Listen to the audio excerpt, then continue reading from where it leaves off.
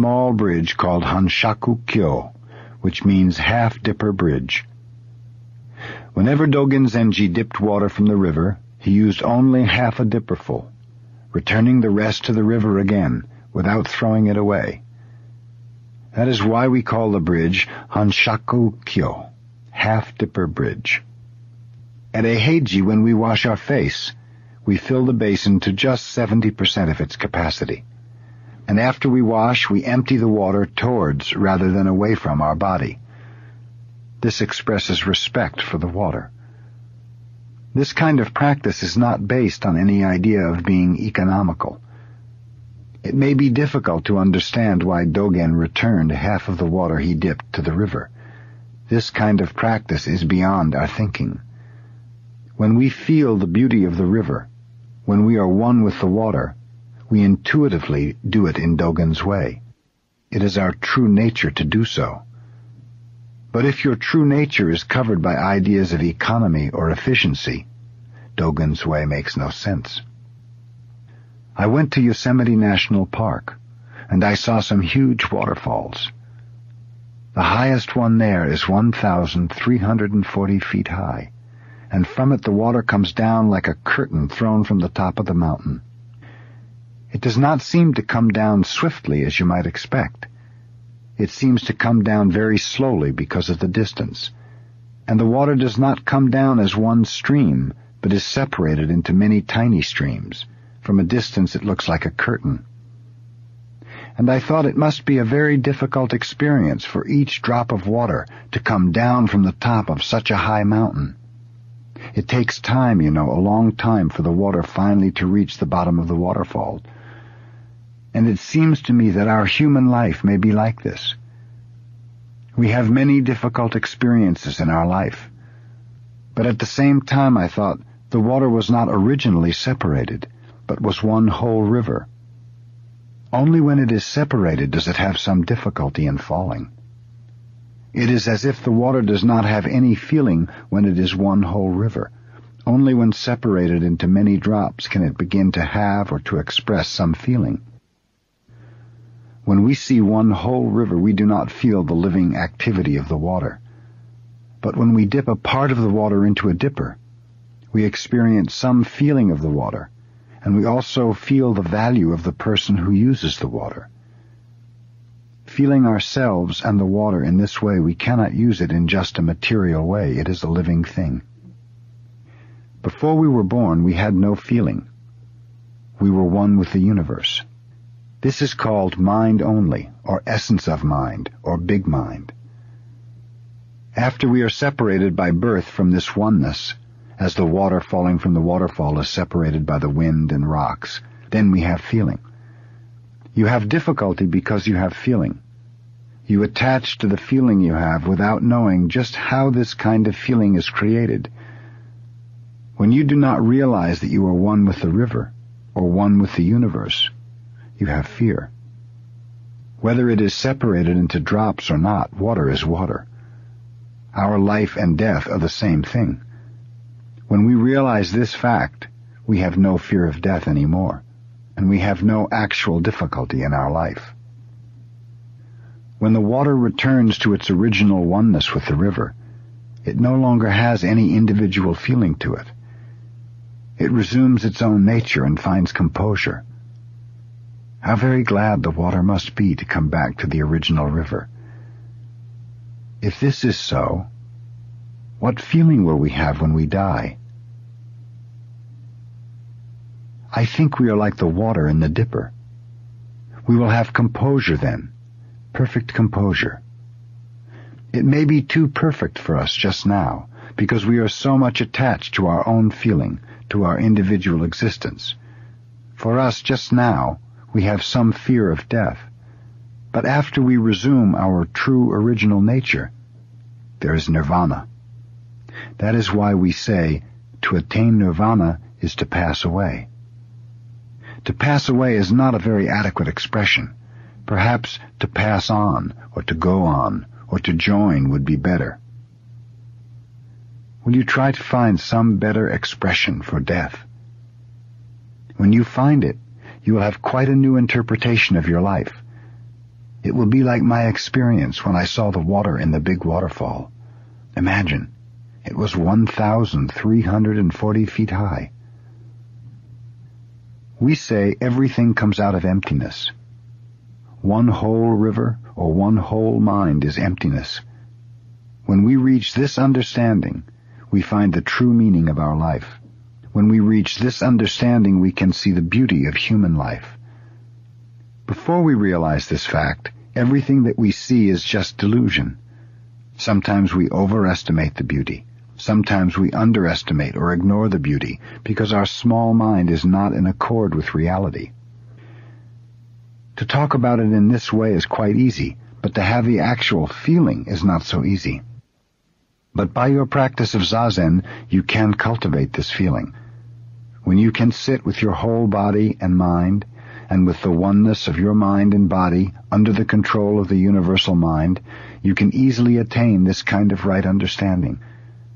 Your everyday life will be renewed without being attached to an old, erroneous interpretation of life. When you realize this fact, you will discover how meaningless your old interpretation was, and how much useless effort you had been making. You will find the true meaning of life, and even though you have difficulty falling upright from the top of the waterfall to the bottom of the mountain, you will enjoy your life. Part 3. Right Understanding.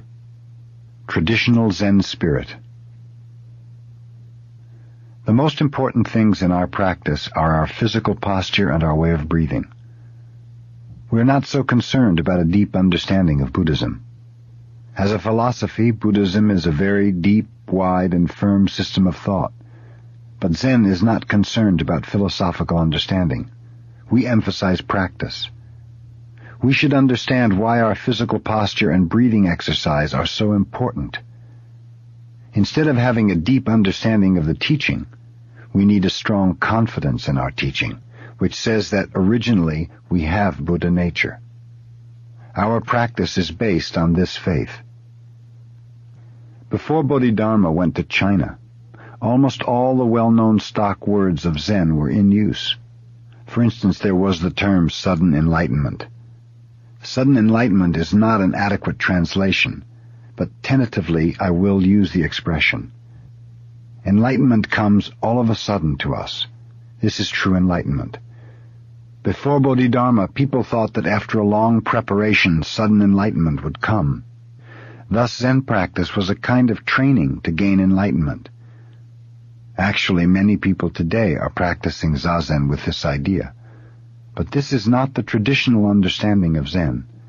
The understanding passed down from Buddha to our time is that when you start Zazen, there is enlightenment, even without any preparation. Whether you practice Zazen or not, you have Buddha nature. Because you have it, there is enlightenment in your practice. The points we emphasize are not the stage we attain, but the strong confidence we have in our original nature and the sincerity of our practice. We should practice Zen with the same sincerity as Buddha. If originally we have Buddha nature, the reason we practice Zazen is that we must behave like Buddha. To transmit our way is to transmit our spirit from Buddha. So we have to harmonize our spirit, our physical posture, and our activity with the traditional way. You may attain some particular stage, of course, but the spirit of your practice should not be based on an egoistic idea. According to the traditional Buddhist understanding, our human nature is without ego. When we have no idea of ego, we have Buddha's view of life. Our egoistic ideas are delusion, covering our Buddha nature. We are always creating and following them, and in repeating this process over and over again, our life becomes completely occupied by ego-centered ideas. This is called karmic life, or karma. The Buddhist life should not be karmic life. The purpose of our practice is to cut off the karmic spinning mind. If you are trying to attain enlightenment, that is a part of karma. You are creating and being driven by karma, and you are wasting your time on your black cushion. According to Bodhidharma's understanding, practice based on any gaining idea is just a repetition of your karma. Forgetting this point, many later Zen masters have emphasized some stage to be attained by practice. More important than any stage which you will attain is your sincerity, your right effort. Right effort must be based on a true understanding of our traditional practice. When you understand this point, you will understand how important it is to keep your posture right. When you do not understand this point, the posture and the way of breathing are just a means to attain enlightenment. If this is your attitude, it would be much better to take some drugs instead of sitting in the cross-legged position. If our practice is only a means to attain enlightenment, there is actually no way to attain it. We lose the meaning of the way to the goal. But when we believe in our way firmly, we have already attained enlightenment. When you believe in your way, enlightenment is there. But when you cannot believe in the meaning of the practice which you are doing in this moment, you cannot do anything. You are just wandering around the goal with your monkey mind. You are always looking for something, without knowing what you are doing. If you want to see something, you should open your eyes. When you do not understand Bodhidharma Zen, you are trying to look at something with your eyes closed. We do not slight the idea of attaining enlightenment, but the most important thing is this moment, not some day in the future. We have to make our effort in this moment. This is the most important thing for our practice. Before Bodhidharma, the study of Buddha's teaching resulted in a deep and lofty philosophy of Buddhism, and people tried to attain its high ideals. This is a mistake. Bodhidharma discovered that it was a mistake to create some lofty or deep idea and then try to attain it by the practice of zazen. If that is our zazen, it is nothing different from our usual activity or monkey mind. It looks like a very good, a very lofty and holy activity, but actually there is no difference between it and our monkey mind. That is the point that Bodhidharma emphasized. Before Buddha attained enlightenment, he made all possible efforts for us, and at last he attained a thorough understanding of the various ways. You may think Buddha attained some stage where he was free from karmic life, but it is not so. Many stories were told by Buddha about his experiences after he attained enlightenment. He was not at all different from us.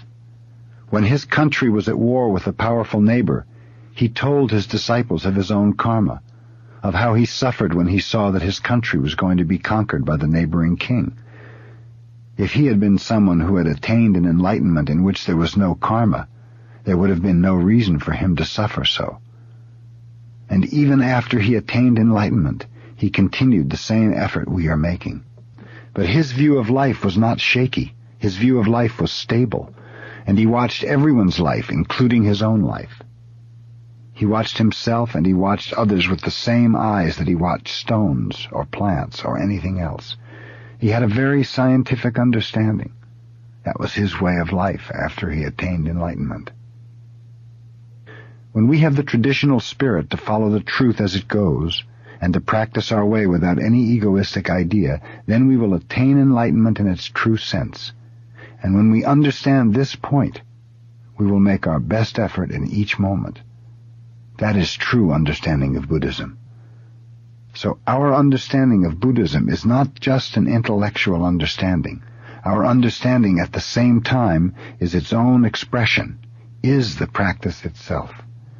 Not by reading or contemplation of philosophy, but only through practice. Actual practice can we understand what Buddhism is. Constantly we should practice zazen, with strong confidence in our true nature, breaking the chain of karmic activity and finding our place in the world of actual practice. Transiency. The basic teaching of Buddhism is the teaching of transiency, or change. That everything changes is the basic truth for each existence. No one can deny this truth, and all teaching of Buddhism is condensed within it. This is the teaching for all of us. Wherever we go, this teaching is true. This teaching is also understood as the teaching of selflessness. Because each existence is in constant change, there is no abiding self. In fact, the self-nature of each existence is nothing but change itself, the self-nature of all existence. There is no special, separate self-nature for each existence. This is also called the teaching of nirvana. When we realize the everlasting truth of everything changes and find our composure in it, we find ourselves in nirvana. Without accepting the fact that everything changes, we cannot find perfect composure. But unfortunately, although it is true, it is difficult for us to accept it. Because we cannot accept the truth of transiency, we suffer. So the cause of suffering is our non-acceptance of this truth. The teaching of the cause of suffering and the teaching that everything changes are thus two sides of one coin. But subjectively, transiency is the cause of our suffering. Objectively, this teaching is simply the basic truth that everything changes. Dogen Zenji said, "Teaching which does not sound as if it is forcing something on you is not true teaching. The teaching itself is true, and in itself does not force anything upon us, but because of our human tendency, we receive the teaching as if something was being forced on us. But whether we feel good or bad about it, this truth exists. If nothing exists, this truth does not exist. Buddhism exists because of each particular existence. We should find perfect existence through imperfect existence.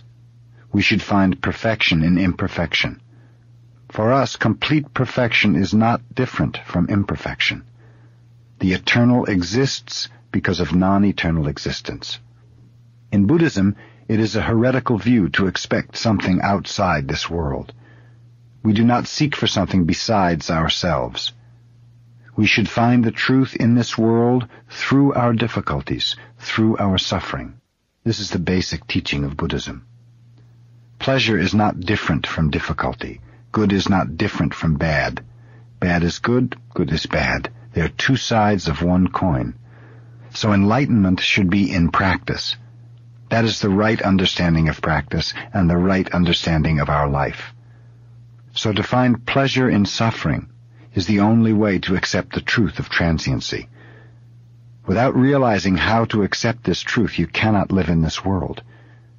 Even though you try to escape from it, your effort will be in vain.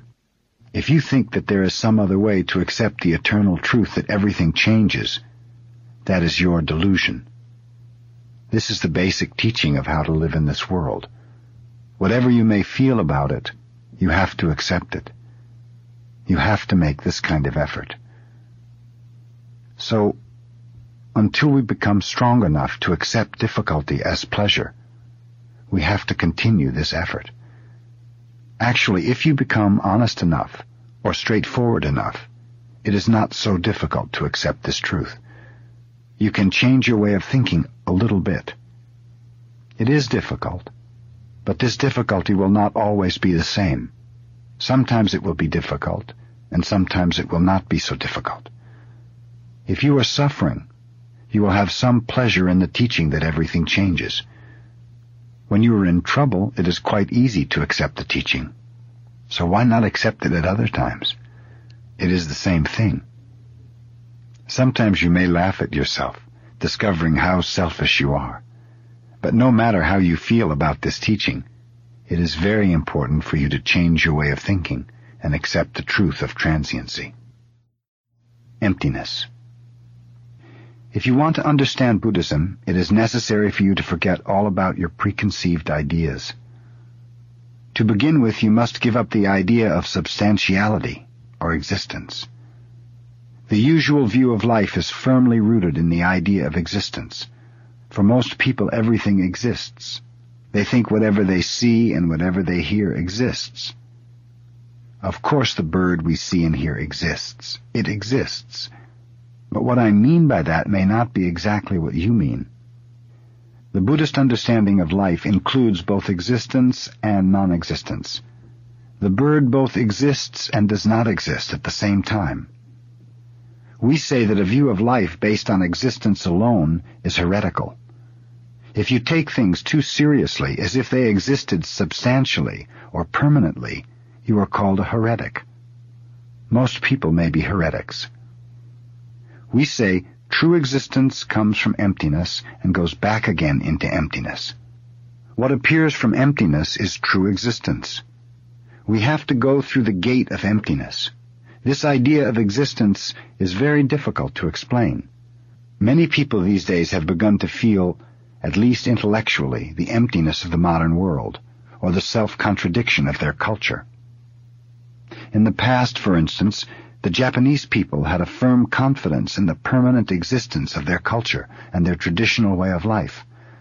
But since they lost the war, they have become very skeptical.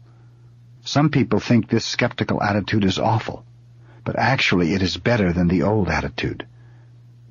As long as we have some definite idea about or some hope in the future, we cannot really be serious with the moment that exists right now. You may say, I can do it tomorrow or next year, believing that something that exists today will exist tomorrow. Even though you are not trying so hard, you expect that some promising thing will come as long as you follow a certain way. But there is no certain way that exists permanently. There is no way set up for us. Moment after moment, we have to find our own way. Some idea of perfection, or some perfect way which is set up by someone else, is not the true way for us. Each one of us must make his own true way, and when we do, that way will express the universal way. This is the mystery. When you understand one thing through and through, you understand everything. When you try to understand everything, you will not understand anything. The best way is to understand yourself, and then you will understand everything. So when you try hard to make your own way, you will help others and you will be helped by others. Before you make your own way, you cannot help anyone, and no one can help you. To be independent in this true sense, we have to forget everything which we have in our mind and discover something quite new and different moment after moment. This is how we live in this world. So we say true understanding will come out of emptiness. When you study Buddhism, you should have a general house cleaning of your mind. You must take everything out of your room and clean it thoroughly. If it is necessary, you may bring everything back in again. You may want many things, so one by one you can bring them back. But if they're not necessary, there's no need to keep them. We see the flying bird. Sometimes we see the trace of it. Actually, we cannot see the trace of a flying bird, but sometimes we feel as if we could. This is also good. If it is necessary, you should bring back in the things you took from your room. But before you put something in your room, it is necessary for you to take out something. If you do not, your room will become crowded with old, useless junk. We say, step by step, I stop the sound of the murmuring brook. When you walk along the brook, you'll hear the water running.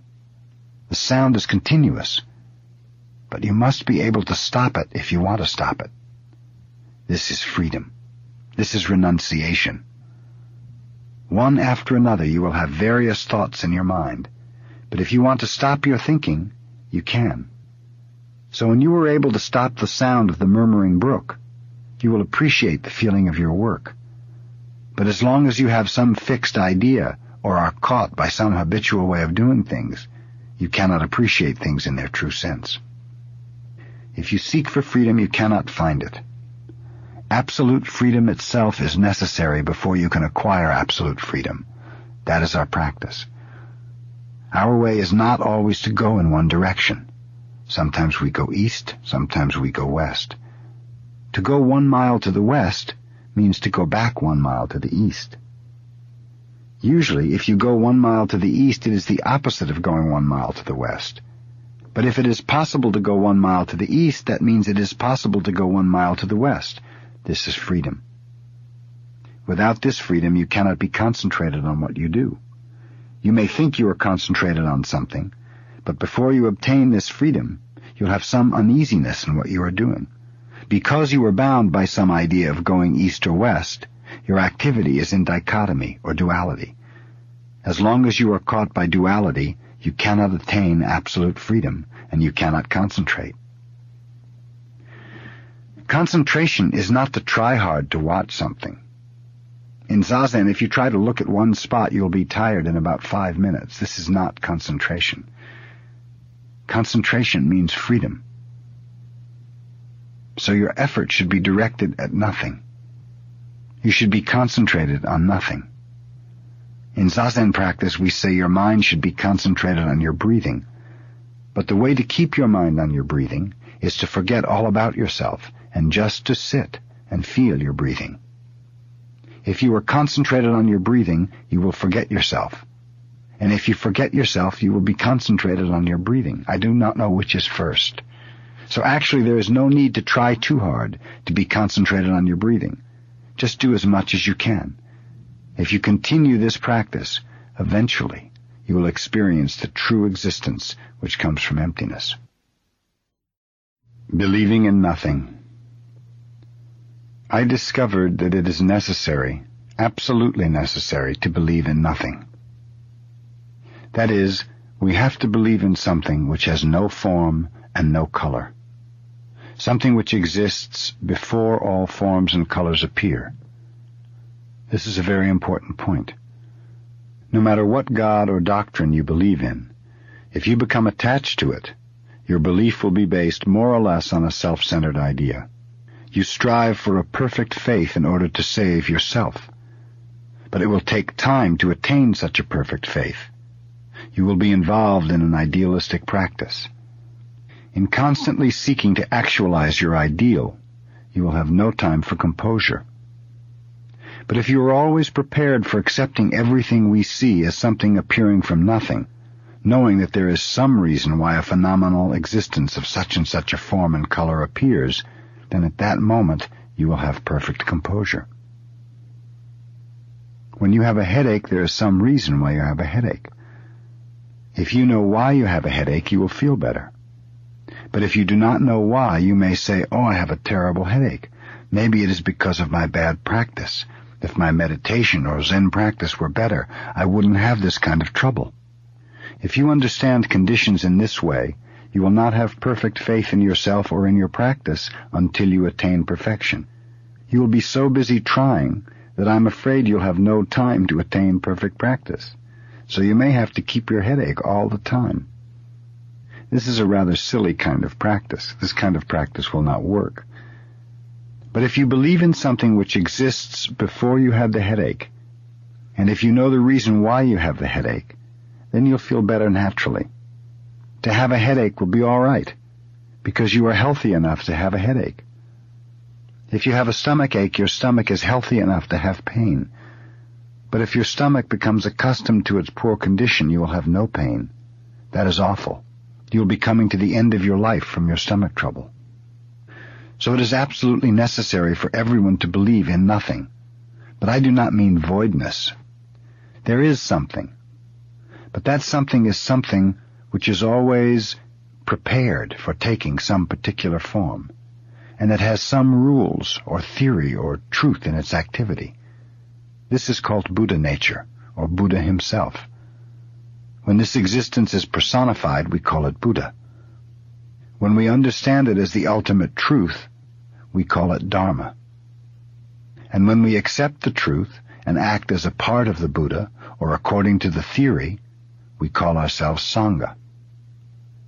But even though there are 3 Buddha forms, it is one existence which has no form or color, and it is always ready to take form and color. This is not just theory. This is not just the teaching of Buddhism. This is the absolutely necessary understanding of our life. Without this understanding, our religion will not help us.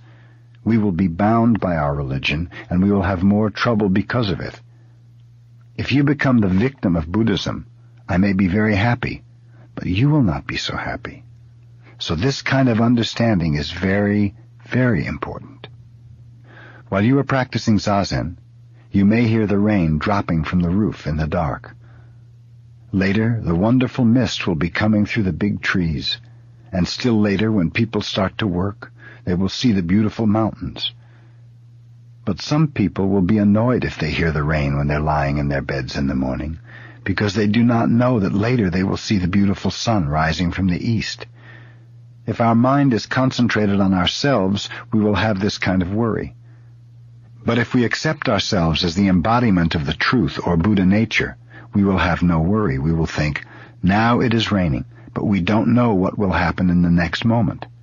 By the time we go out, it may be a beautiful day or a stormy day. Since we don't know, let's appreciate the sound of the rain now. This kind of attitude is the right attitude.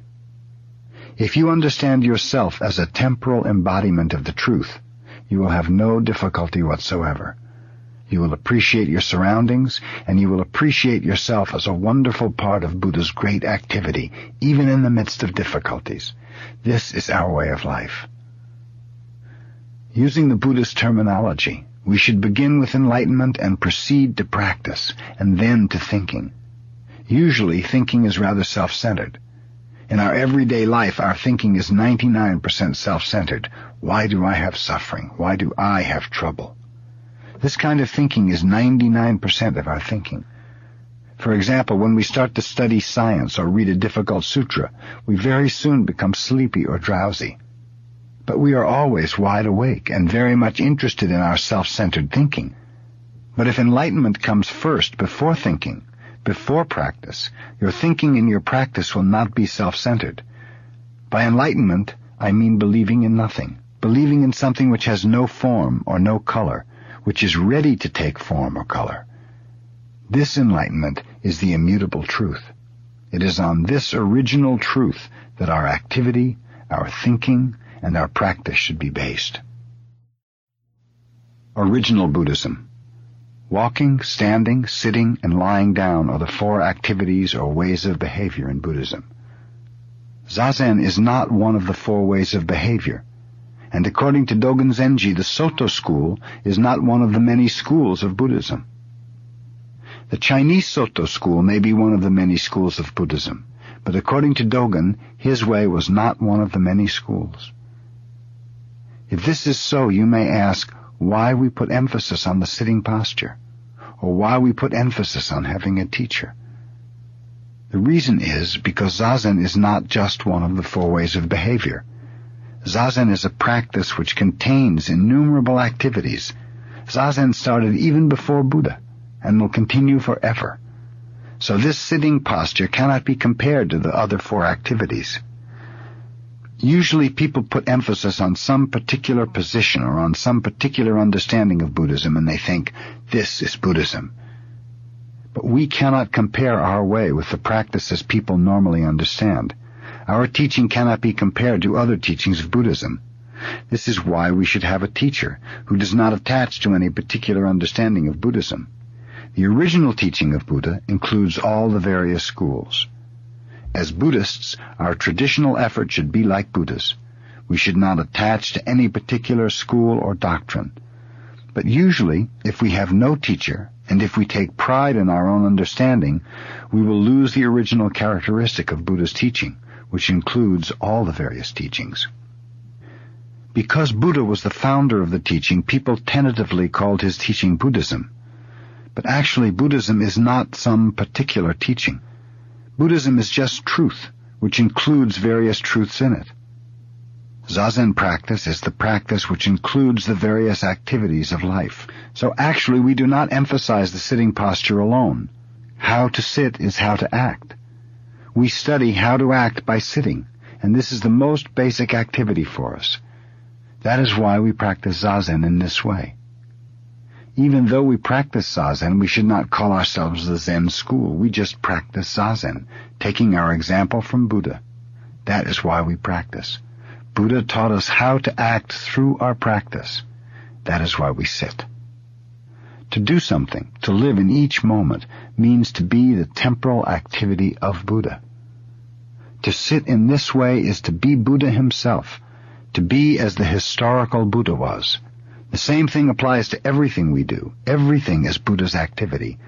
So whatever you do, or even if you keep from doing something, Buddha is in that activity.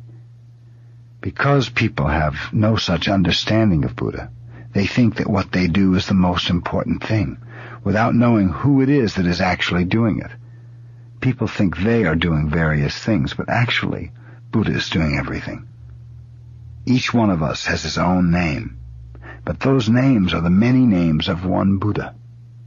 Each one of us has many activities, but these activities are all Buddha's activities. Without knowing this, people put emphasis on some activity. When they put emphasis on Zazen, it is not true Zazen.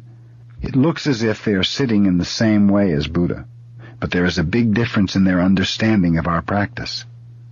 They understand this sitting posture as just one of the 4 basic postures of man, and they think, I now take this posture. But Zazen is all the postures, and each posture is Buddha's posture. This understanding is the right understanding of the Zazen posture. If you practice in this way, it is Buddhism. This is a very, very important point. So Dogen did not call himself a Soto teacher or a Soto disciple. He said, other people may call us the Soto school, but there is no reason for us to call ourselves Soto. You should not even use the name Soto. No school should consider itself a separate school. It should just be one tentative form of Buddhism. But as long as various schools do not accept this kind of understanding, as long as they continue calling themselves by their particular names, we must accept the tentative name of Soto. But I want to make this point clear. Actually, we are not the Soto school at all. We are just Buddhists. We are not even Zen Buddhists. We are just Buddhists. If we understand this point, we are truly Buddhists. Buddha's teaching is everywhere. Today it is raining. This is Buddha's teaching. People think their own way or their own religious understanding is Buddha's way, without knowing what they are hearing, or what they are doing, or where they are. Religion is not any particular teaching. Religion is everywhere. We have to understand our teaching in this way. We should forget all about some particular teaching. We should not ask which is good or bad. There should not be any particular teaching. Teaching is in each moment, in every existence. That is the true teaching. Buddha's enlightenment. I am very glad to be here on the day Buddha attained enlightenment under the Bo tree. When he attained enlightenment under the Bo tree, he said, "It is wonderful to see Buddha nature in everything and in each individual." What he meant was that when we practice Zazen, we have Buddha nature, and each of us is Buddha himself. By practice, he did not mean just to sit under the Bo tree, or to sit in the cross-legged posture. It is true that this posture is the basic one, or original way for us. But actually what Buddha meant was that mountains, trees, flowing water, flowers, and plants, everything as it is the way Buddha is. It means everything is taking Buddha's activity, each thing in its own way. But the way each thing exists is not to be understood by itself in its own realm of consciousness. What we see or what we hear is just a part or a limited idea of what we actually are.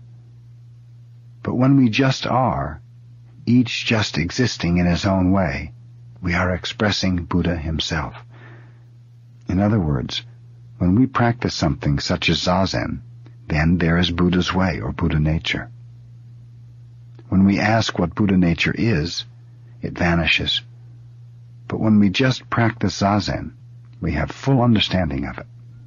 The only way to understand Buddha nature is just to practice Zazen, just to be here as we are. So what Buddha meant by Buddha nature was to be there as he was, beyond the realm of consciousness.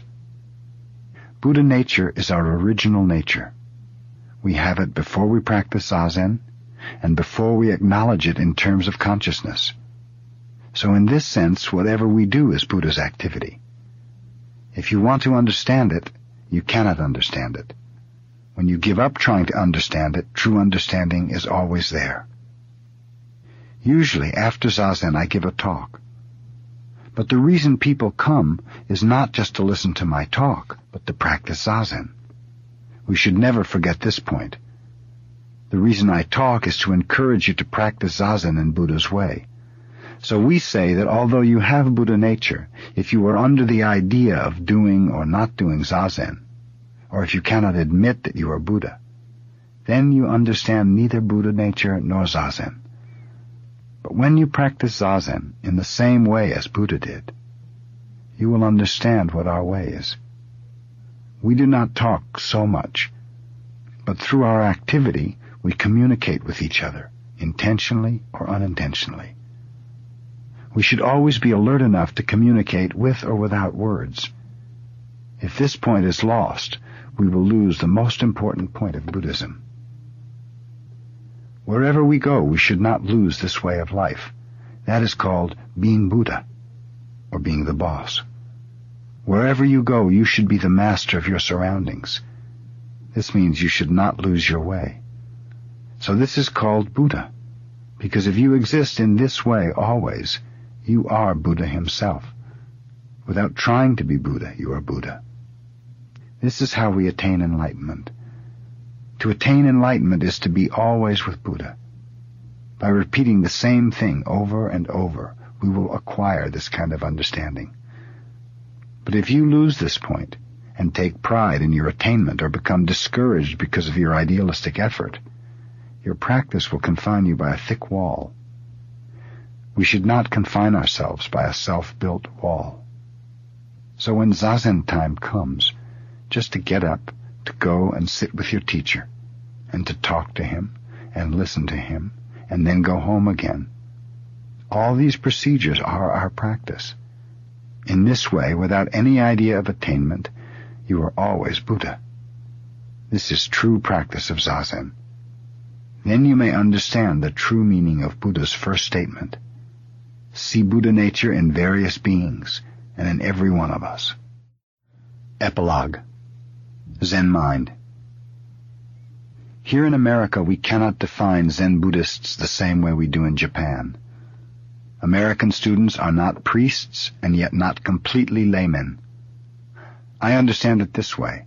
That you are not priests is an easy matter, but that you are not exactly laymen is more difficult. I think you are special people and want some special practice that is not exactly priest practice and not exactly layman's practice. You are on your way to discovering some appropriate way of life. I think that is our Zen community, our group.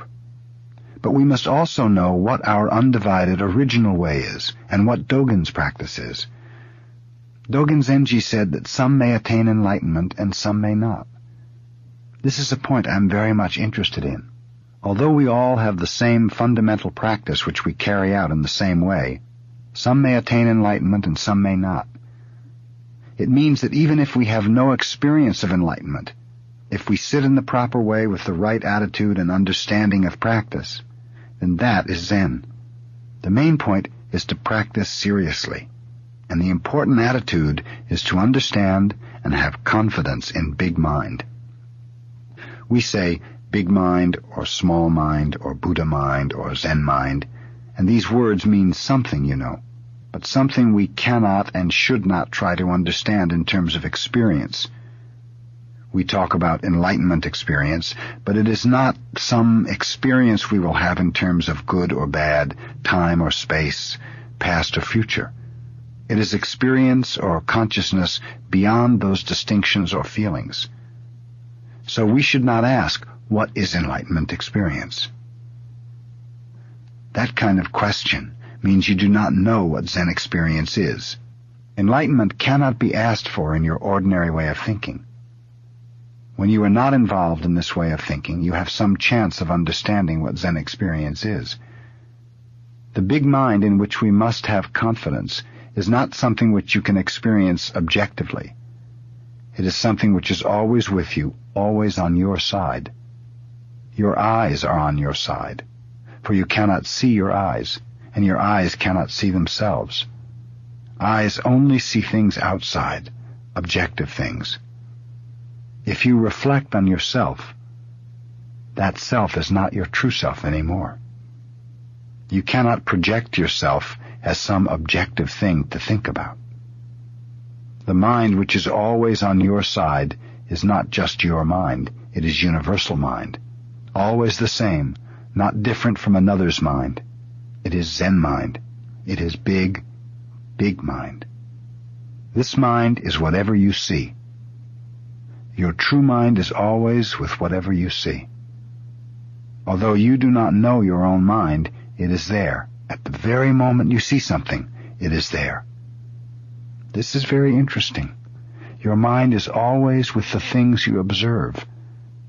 So you see, this mind is at the same time everything. True mind is watching mind. You cannot say, this is myself, my small mind, or my limited mind, and that is big mind.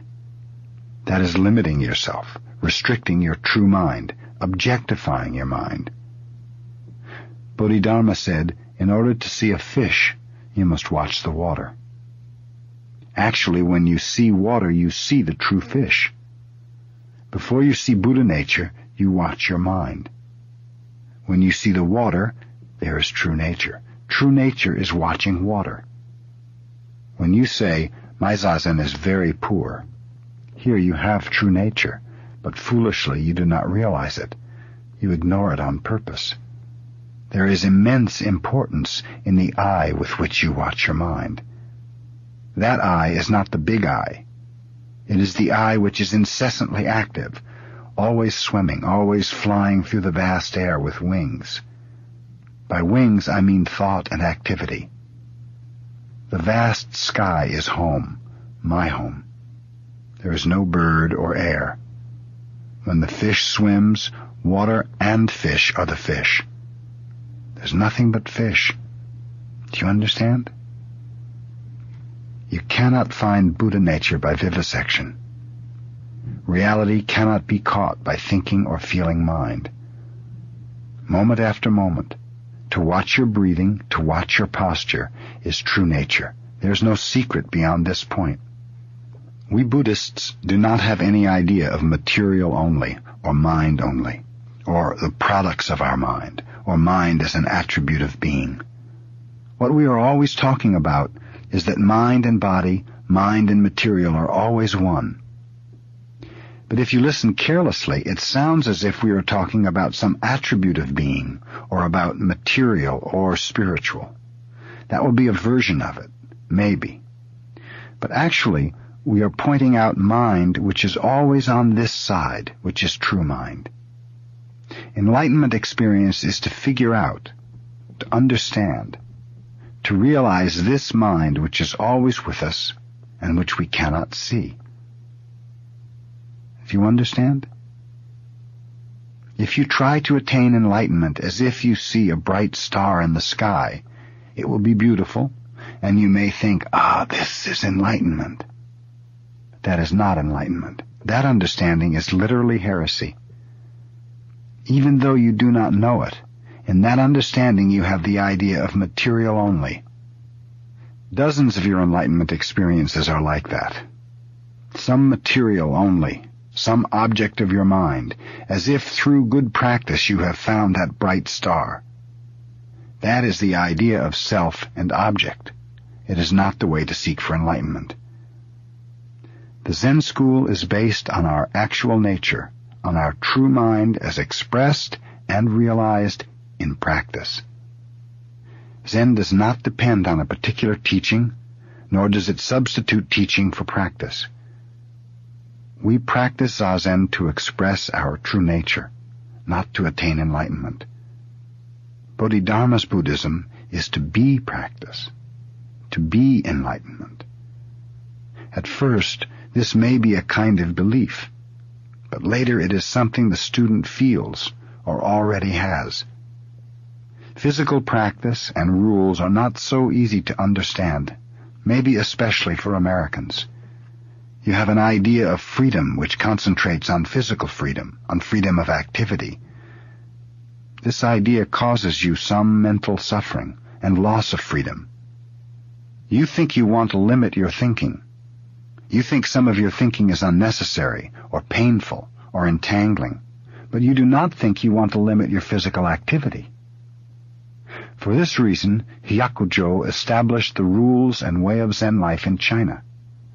He was interested in expressing and transmitting the freedom of true mind. Zen mind is transmitted in our Zen way of life based on Hyakujo's rules.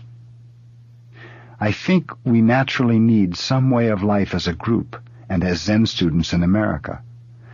And as Hyakujo established our way of monastic life in China, I think we must establish an American way of Zen life. I'm not saying this jokingly, I'm pretty serious.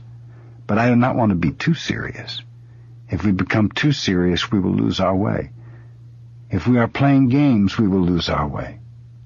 Little by little, with patience and endurance, we must find the way for ourselves, find out how to live with ourselves and with each other. In this way, we will find out our precepts. If we practice hard, concentrate on Zazen, and organize our life so that we can sit well, we will find out what we are doing. But you have to be careful in the rules and way you establish. If it's too strict, you will fail. If it is too loose, the rules will not work. Our way should be strict enough to have authority, an authority everyone should obey. The rules should be possible to observe. This is how Zen tradition was built up, decided, little by little, created by us in our practice. We cannot force anything. But once the rules have been decided, we should obey them completely until they are changed. It is not a matter of good or bad, convenient or inconvenient. You just do it without question. That way your mind is free. The important thing is to obey your rules without discrimination. This way you will know the pure Zen mind. To have our own way of life means to encourage people to have a more spiritual and adequate way of life as human beings. And I think one day you will have your own practice in America. The only way to study pure mind is through practice. Our inmost nature wants some medium, some way to express and realize itself. We answer this inmost request through our rules, and patriarch after patriarch shows us his true mind. In this way, we will have an accurate, deep understanding of practice. We must have more experience of our practice. At least we must have some enlightenment experience. You must put confidence in the big mind which is always with you. You should be able to appreciate things as an expression of big mind. This is more than faith. This is ultimate truth which you cannot reject. Whether it is difficult or easy to practice, difficult or easy to understand, you can only practice it. Priest or layman is not the point. To find yourself as someone who is doing something is the point. To resume your actual being through practice. To resume the you which is always with everything, with Buddha, which is fully supported by everything, right now. You may say it is impossible, but it is possible. Even in one moment you can do it. It is possible this moment. It is this moment. That you can do it in this moment means you can always do it.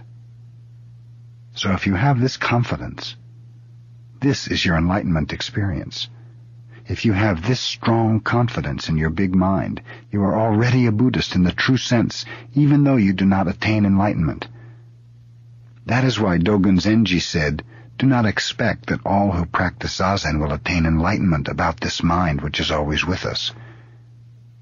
He meant, if you think that big mind is somewhere outside yourself, outside of your practice, then that is a mistake. Big mind is always with us. That is why I repeat the same thing over and over when I think you do not understand.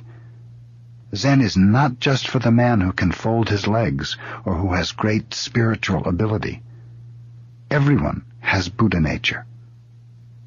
We each must find some way to realize our true nature. The purpose of practice is to have direct experience of the Buddha nature, which everyone has. Whatever you do should be the direct experience of Buddha nature. Buddha nature means to be aware of Buddha nature. Your effort should extend to saving all sentient beings. If my words are not good enough, I'll hit you. Then you will understand what I mean. And if you do not understand me just now, someday you will. Someday someone will understand. I will wait for the island I was told is moving slowly up the coast from Los Angeles to Seattle. I feel Americans, especially young Americans, have a great opportunity to find out the true way of life for human beings. You are quite free from material things, and you begin Zen practice with a very pure mind, a beginner's mind. You can understand Buddha's teaching exactly as he meant it. But we must not be attached to America, or Buddhism, or even to our practice. We must have beginner's mind, free from possessing anything, a mind that knows everything is in flowing change. Nothing exists but momentarily in its present form and color. One thing flows into another and cannot be grasped. Before the rain stops, we hear a bird. Even under the heavy snow, we see snowdrops and some new growth. In the east, I saw rhubarb already. In Japan, in the spring, we eat cucumbers.